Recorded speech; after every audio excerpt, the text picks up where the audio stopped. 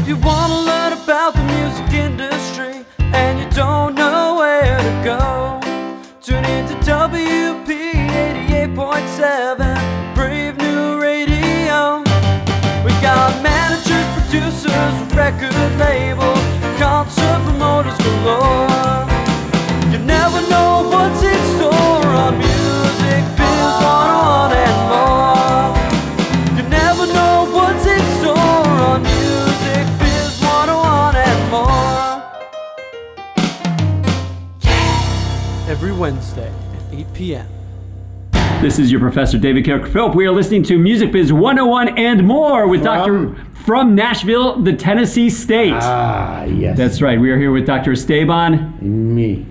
That's right. We're having a great show. We're having a great time here in Nashville, Tennessee at the Music Business Association Convention Year Lord 2017. That's right. Yeah, having a great time. And we have a couple people here. Obviously, you already heard Linda Bloss-Baum. Linda Bloss-Baum right here with a hyphen. There we go. Good to have you here, Linda. And then we also have Nate the Hawk, Nathaniel Hawkins. He is our producer, engineer. He's doing everything for us today. Nate the Hawk. There we go. Our listeners should know Nate the Hawk. He was the producer of the show for, how long did you do it? For a year? For a semester? A semester. A semester, but it was very good. It was an unforgettable semester. Oh, thank We've you. never forgotten you. But we want to give some thanks real quick before we get going with our interview. Okay. We want to give thanks to the Music Business Association for giving us the space into which we are speaking at Nashville, Tennessee, room Wish they 202. would have included a few winter coats for us. It is a very chilly, air-conditioned room. 90 degrees outside, but a little chillier than that inside. Yes. We want to tell you, by the way, go to musicbiz101wp.com, sign up for our newsletter, follow us on Instagram, Twitter, Facebook at MusicBiz101WP. Our podcast is on iTunes and SoundCloud. We also want to give thanks to the folks at Van Dyne Bruno Inc. and White Hat Management. You see, Linda, with artists like Charlie Puth and Dave Matthews and Kiss, there's only one place to go for your band's business management. Go to vb-cpa.com when it's good for you. And we want to give thanks to Rob Fusari for all of his support in helping us get here. Rob is a Grammy winner who is also signed to SoundExchange. He helped write songs with Lady Gaga. And so that's where he is. He wrote The Fame, that album. He produced The Fame with Lady Gaga, and Paparazzi was their really big hit together. Wow. So, and because of him, he's a grad of our program, and he helped, made a donation to help pay for the hotel for a bunch of our students who are here. So thank you, Rob. And at the end of this, we're going to hear Don't Let Love Down by Rob Fusari. We also want to remind you, By Managing Your Band 6th edition comes out June 6th. Go to Amazon.com and get it right now. Now, of course, we want to turn our attention to Nate the Hawk, who's going to do the quick intro of who Linda Bloss-Baum is. Then he's going to get into the third degree, and this is going to be the best 25 minutes of our lives. 1, 2, 3, ready, so go!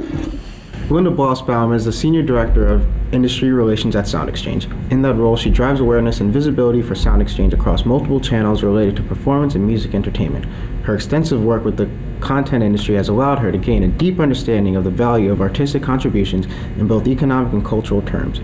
Prior to joining SoundExchange, Bloss-Baum served as an independent consultant for recording artists through her agency, LBB Creative Strategies, and ran the Warner Music Group office in Washington, D.C. for 6 years.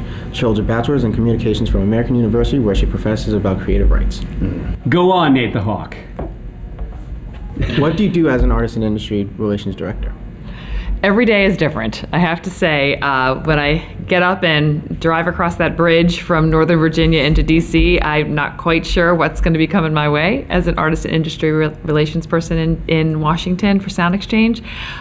Primarily, it is making sure that rights owners and artists know who we are and what we do at SoundExchange, and they get themselves registered to get the royalty stream that they're deserving for digital rights of their performances.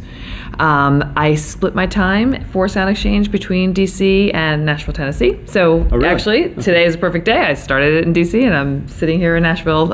It's a super easy commute down here as often as I can, just because it's such a center of the music industry and it's such a creative, explosive town that it's really important for SoundExchange to make sure that folks in Nashville know what we do and definitely are a part of our ecosystem. Do you guys have an office here? We don't. You're looking at it. We're looking at it as Okay. of now, 2017. This is, but again, we're a technology company, so a lot of people in this town would actually tell you they think I'm here full time. I definitely try to get here as often as I can. It's a great place. Highly recommend those who have not been to Nashville to just get down here and just drink in a little bit of that creative spirit, because there's no place like it, even in the industry where there's lots of great talent. So I really enjoy the time I spend in Nashville, just because it lets me, really come, face to face with the actual creators. The bands and the artists that I find down here, particularly in Nashville, but it's true anywhere, when they're just starting out, the SoundExchange royalty stream is critically important to them and is a big part of their monthly income. So it makes me very proud of what I get to do and why I get up and do it every day. Being in a field that is traditionally strayed from a formal education, how does your degree help you in your professional career? Well, it's funny, if you add up my communications bachelor's degree with my JD, and notice I don't lead with the fact that I have a JD. I'm a lawyer by my educational practice, a communications lawyer. So I went to Catholic University in DC, and we had a specialty certificate that you could graduate with that really focused on communications law, primarily kind of intersecting with the FCC and the regulatory process there. And that specialty landed me on Capitol Hill, where I was actually writing the bills that were being considered in a lot of the technology and entertainment fields. So when you did that, would you work for a particular congressperson? I worked for the committee. So there's two avenues that you can take when you work on Capitol Hill. You can either work for a personal office for a particular member, or you can work for one of the committees, and then you kind of answer to the chairman of the committee or the ranking member, depending on which side hired you. But you also kind of do staff all of the members of the committee at once. So when I was working at the Energy and Commerce Committee on communications issues, my boss was the chairman of the full committee. But then again, if any one of really all the 59 members of the committee had an idea or a question that they needed a kind of substantive expertise in, they would come our way and talk to the councils. So while I was definitely the chairman that I reported to and who was responsible for the budget that paid my salary, at a committee hearing, for example, any one of the 59 members could ask you a question, and you really were staffed to all of them. And very kind of more of a very non-political, very substantive. When you're a council on Capitol Hill, you're very substantive with just kind of factual answers as to what is in the legislation, how that might affect industry A or industry B or individual A or individual B. It was fantastic. It was a great place to kind of educate yourself about kind of all the industries and individuals that were took an interest in the legislation we were writing. And what a great kind of university for these members. Any question they had or anything they wanted to learn about, you could kind of ask the experts from different agencies or different companies to come in and help guide you in the right direction.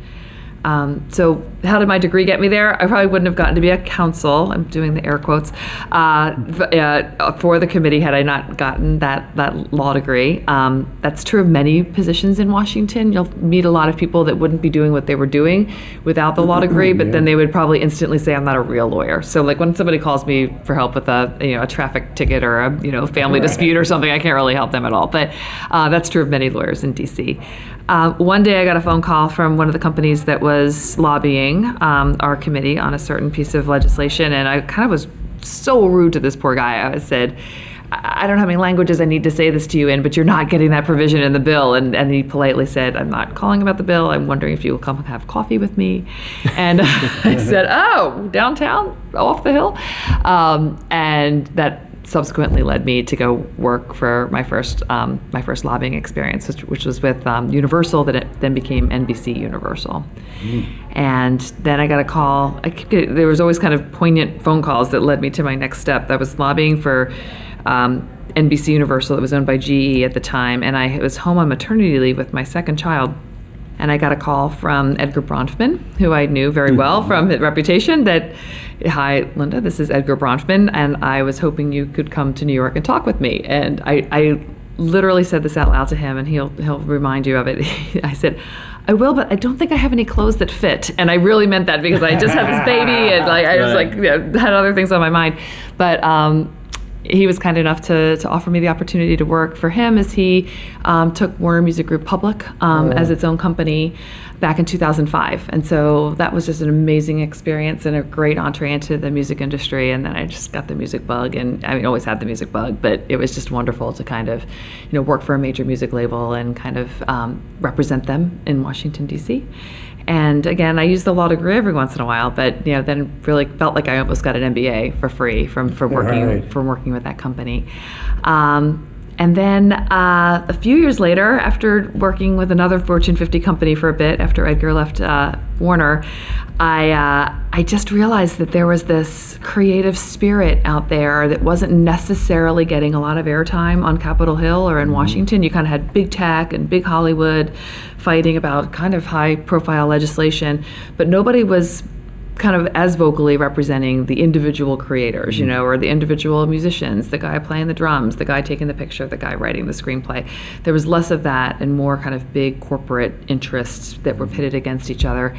And I voluntarily left the corporate world and said I wanted to represent those voices that maybe needed a little help or direction or just a big mouth in Washington to help them get heard. And so I started my own company in 2013 called LBB Creative Strategies, and really only wanted clients that were interested in helping the creative artists out there. And luckily, SoundExchange was on my doorstep first on my very first day and offered, because it just was so simpatico with what SoundExchange does for artists and individuals.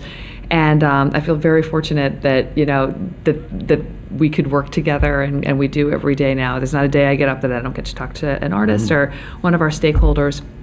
And we're really proud of what we do, for all of the ecosystem that gets to participate through SoundExchange. So do you work for SoundExchange, or you work for your own company? I did work for my own company for 2 years as an outside consultant, and then we just became more appropriate. I think so at one point.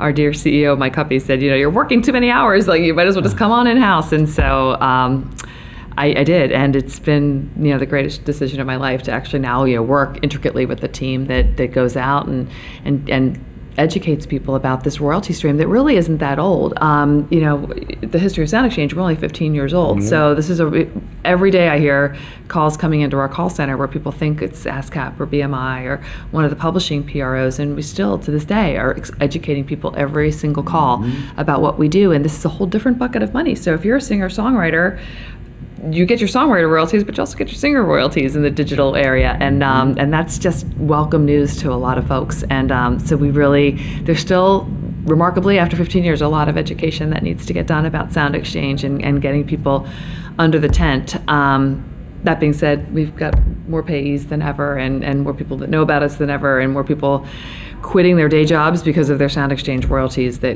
just had to talk to a comedian last month who said, I quit my day job, I'm a full-time comedian thanks to the royalties I'm making through my Sirius feeds on their comedy channels. So those stories are really, what keeps us going and motivated to do what we do every day. Is the black box money still, I don't want to call it black box in a negative term, but there was, when I first started learning about SoundExchange back around 2013, when I was getting into education, I went to the new music seminar, and guys from SoundExchange were talking to everybody and saying, there's all this money here that we want to give to people, but we can't find you. It's the best job in the world. I mean, although there's always a little distrust that comes with it. Hi, I'm Linda, and I have money for you. And they're like, just give me your bank account number, and I'll make sure. There's a little bit of distrust. But yes, there is, and there's a way that we will keep that money for a requisite amount of time. It's not forever, so we always tell people, please get in even before you have that great big hit, because that money will be waiting for you. There was a time where we had a lot of it, like you said, and that you might be referring to that time. And it seems like that would be a great problem to have. We have all these extra dollars that you can sit on, and it's not, because that's not our money. SoundExchange is very clear that we are the steward of that money that the services pay through us to get to the artists and the rights owners. So, our perfect day is when everybody's registered and everybody's getting every dime that's due to them, because we obviously have a small administrative fee that comes off the top of that, but we're not a profit company. We're going to be, passing that money along to those that are due. And if for some reason there is money left over at the end of the year, we do kind of fairly allocate that across the payees that have been in the system and have been participating. So we don't do that quickly. It's different from year to year, but we do want to make sure that we just don't kind of waste a lot of that money either. We don't want it sitting in a big fat box that gets fatter. We want to make sure that the actual payees from SoundExchange are able to participate in that. Wow. Does that make sense? So it's like a nice bonus. A little bit, yeah. Sometimes we tell people don't think it's a one-time payment.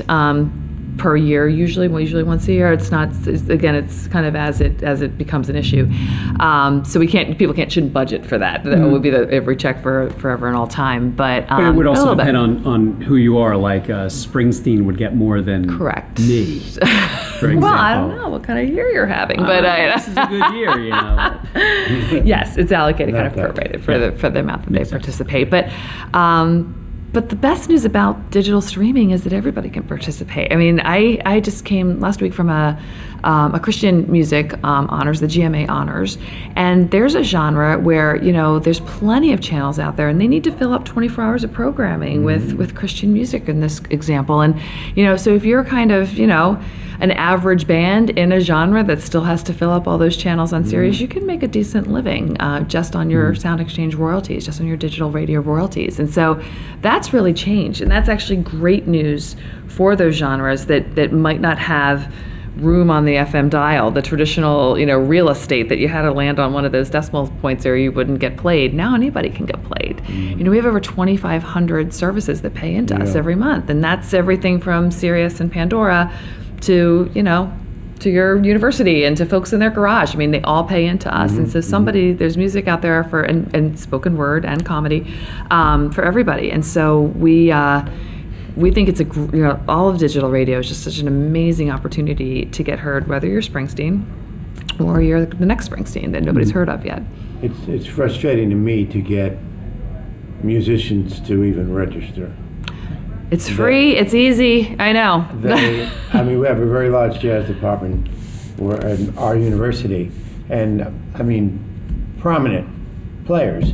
So I think it was 2 years ago that I went into their September meeting and asked, you know, out of 50 in the room, how many know about SoundExchange? You know, non-terrestrial is probably better friends of jazz than terrestrial radio is, except for NPR. And there's probably money waiting for many of you, and I think 2 of them knew about it. So I gave them all this information, and then went in 2 years later, how many of you have done this? You know, it's just so frustrating to me because I did it. I don't know what it took. 10 minutes, you know, less than that. It's less than that if you know what you're doing, and it's free, like I mentioned. It's just really just a hump that a lot of people have to get over. The good news is, for example, we go to a lot of festivals and conferences throughout the year. South by Southwest is probably the largest and most prominent one we do.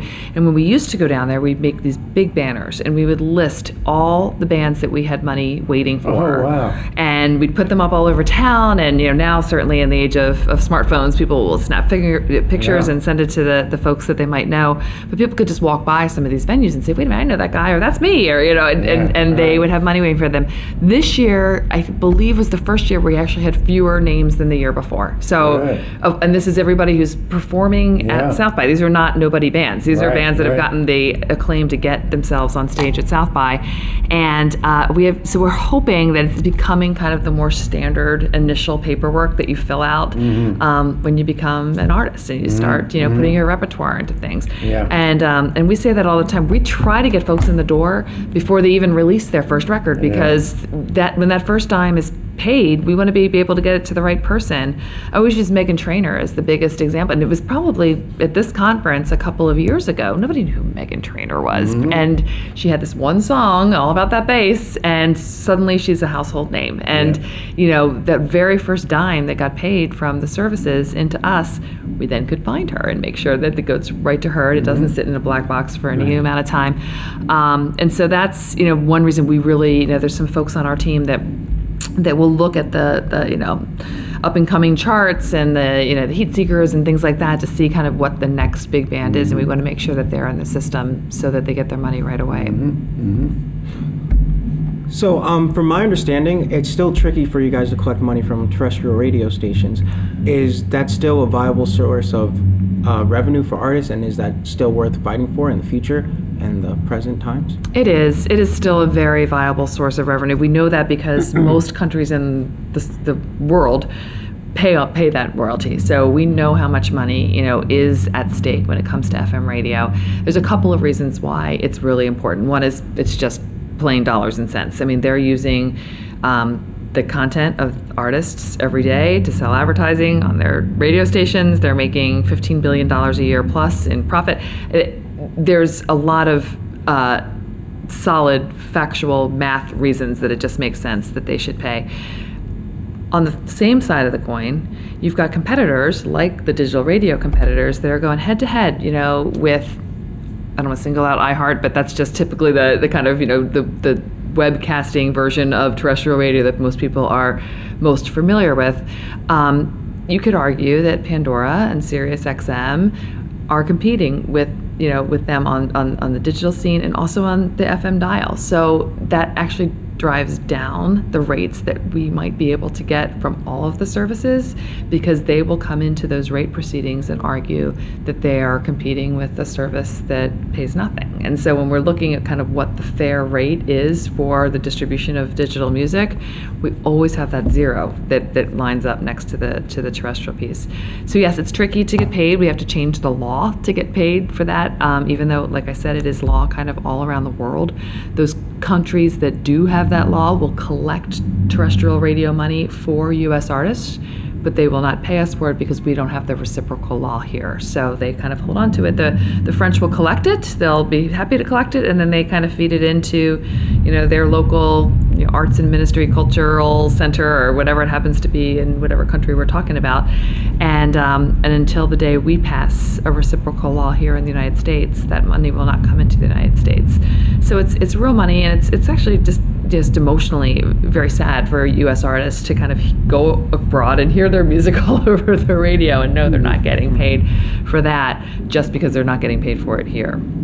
So there is legislation in the House of Representatives that's been introduced this Congress called the Fair Play, Fair Pay Act, and it would require the terrestrial radio to pay out those royalties. It has been introduced in various iterations in the past. We're very hopeful, and I think with each passing year, with all of these competitive services and some direct deals being cut by terrestrial broadcasters, to name a few, we hope that landscape has changed enough that we might be able to get that legislation through this year. But it's a tall order, and politically it's extremely difficult, because think about the nature of broadcasters. They're in every single congressional district, and how do those members of Congress get elected? They have to go home and they have to run for election on radio and TV stations. So there tends to be a very formidable opponent politically in Washington when you have to go up against the broadcasters. And again, as big as the music industry is, it's not like we have a tower in every congressional district like the broadcasters do.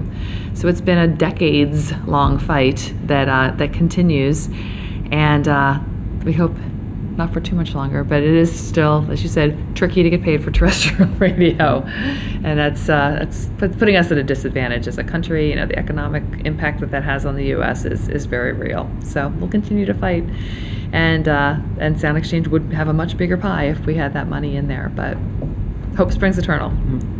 It's a shame, because we're one of the few industrial countries in the world that don't, Exactly right. The don't company we keep in acknowledge this particular area is terrible, and nobody wants to necessarily be associated with these countries on anything, much less paying their artists and their creators for work. It's like Iran, North Korea. North Korea. Yeah. Yes. It's like, Iran, North Korea. Yeah. I forget what the It one or two changes. It goes back and yeah. forth. Well, and what's happening too is a lot of countries are like, well, if the U.S. isn't going to do it, and that's the bulk of what we're playing on our rate, it's like, well, why should we bother to have this right? It just and it's kind of a race to the bottom, which is really sad when you think about the importance of intellectual property in this country.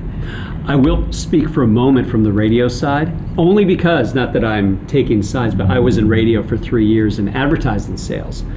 And when the Fair Play, Fair Pay, yes, Fair Play, Fair Pay, yes. When that happened, and that began back in 2010 or something, 2009 when that started, they were telling us, make sure we tell our congressperson, Oh, sure. do not vote for this law, because what it will do to us, especially local radio, which is where I worked, it will help put us out of business, because that money's going to have to come from somewhere, and it will come from, we can't charge that much higher for ad sales. Of course, this was during the Great Recession. Right. And they were scaring us into, don't vote for this thing, because then you're going to lose your job. So it was interesting, and I'm not again, Sure. taking No, I can sides, see but why they would do that. from especially from you being a lawyer and understanding both sides of the equation. Just like sometimes the label and the artist, they're always fighting. It's always Right. important to understand both sides. And I'm not Sure, and what the biggest challenge for the music industry is in this particular fight is, I could sit here right now and give you all the details of why that's not true and why that wouldn't have put local radio out of business, and that there were thresholds of what you had to make, and then really only 20% of the radio broadcasters would probably have to pay a significant amount of money because there were all these kind of criteria put in for non-commercials and for under a certain profit threshold. But I can't put that on a bumper sticker, and that's one reason that it was very hard for the music industry. I can sit here and do this, but it's very complicated, and you guys are already, looking at your watches because it's too, it's very detailed. Where broadcasters say this will put us out of business, period. This is a new tax. I'm doing the air quotes again, that we never had to pay before. Period. Those are amazing bumper stickers that are super easy to understand, particularly if you are responsible for legislating across, every issue area under the sun. It's you're worried about, healthcare and the environment and energy and all, and suddenly have this music licensing issue, and it's to master kind of the details of how this actually wouldn't put every radio station out of business. It wouldn't really put any radio station out of business, and I say that working for SoundExchange.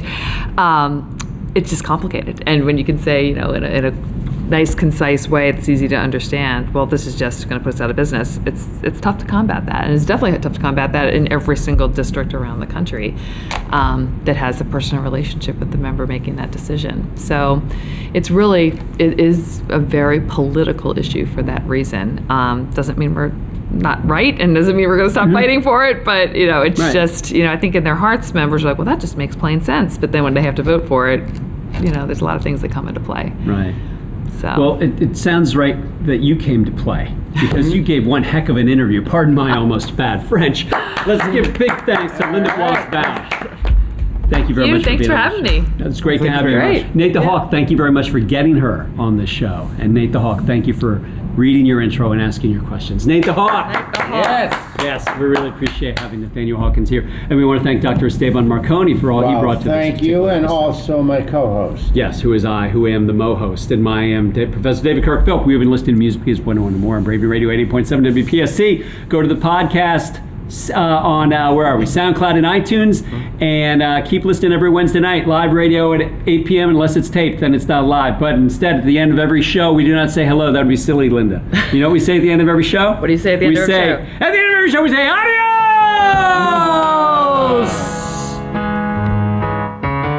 I can't remember when you looked at me and cried, said something broke inside of you. My best friend, whatever come my way, you know I'm yours until the